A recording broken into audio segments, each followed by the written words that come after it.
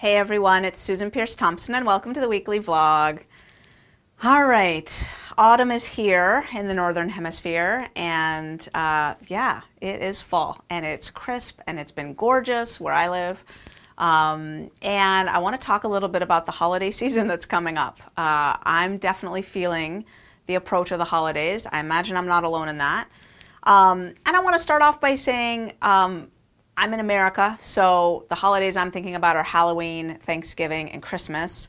And, you know, if you're in another country that doesn't celebrate one or more or all of those holidays, if you follow a faith tradition where those holidays are irrelevant, then, you know, hold this vlog loosely, but you might want to think about how it translates to when you have your own celebrations that you're engaging in, because a lot of it's going to really be applicable to holidays and celebrations in any culture at any time of year, in any faith tradition, pretty much across the board. So I want to focus on Halloween that's coming up. And I know that that's sort of an American thing, but you know, other countries are starting to co-opt it. I lived in Australia for a couple years and it wasn't the thing it is in America, but they, you know, it's kind of a fun thing, right? Like, let's get dressed up. And so they were starting to do it a little bit in Australia. So maybe Halloween's made it to your country, not sure, but in America it's definitely a thing. So first of all, I just want to say that I've done a vlog on Halloween before and it was very much focused on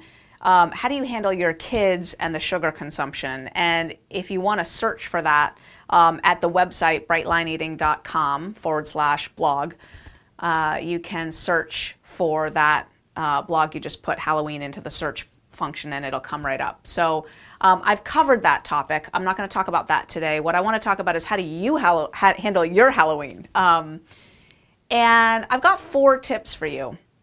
And at least 2 of them are completely applicable to any holiday or really any major event or special occasion or trip or anything like that.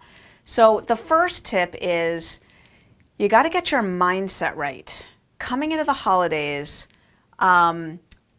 expect that your saboteur will be on your shoulder trying to navigate some exceptions. Just expect it. Like, that's your saboteur's job, is to get you off track, gorging your face, weight ballooning up, taking your comfort in food, all bets are off, and this time of year is like the best ammunition in the world for your saboteur. You can't stay true to bright line eating through the holidays. Are you kidding me?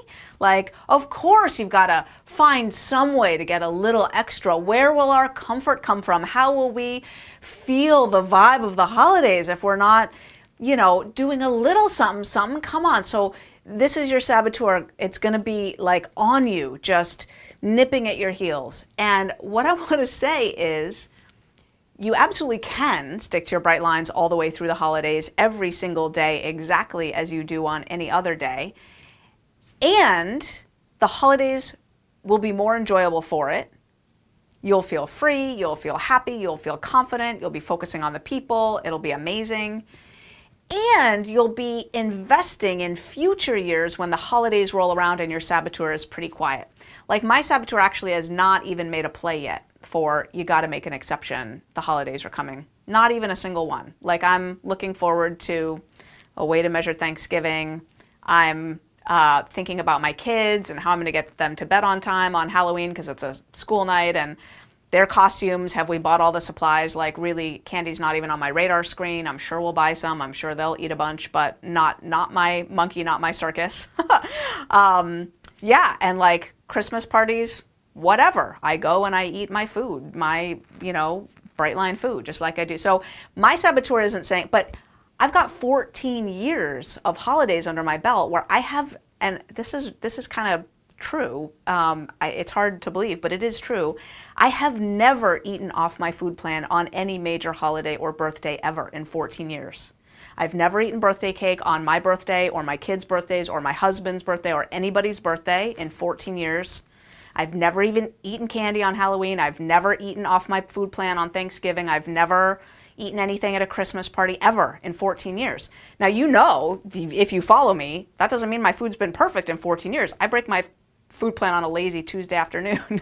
But holidays are squeaky clean for me. So I have some money in the bank when it comes to that, and my saboteur isn't even trying to game me. Like it's quiet. So you can have that peace too. If you sort of weather, you know, a couple rounds of holidays, you can actually get to the place where you know that you can make it through a holiday. It's not a big deal. And you're not, it's funny, like you're not even thinking about it in any other terms. So what I want to say is just to remind you of the logic. This is a logic we go by here in Bright Line Eating, and I just want to say, I think it's really true. If you buy into the fallacy that you can't keep to a food regimen, a food discipline, your bright lines, because it's a holiday, because it's your birthday, because it's your partner's birthday, because it's your daughter's birthday, because you're going on a cruise, because it's Valentine's Day, because it's 4th of July and there's a picnic, because, do you see? Like,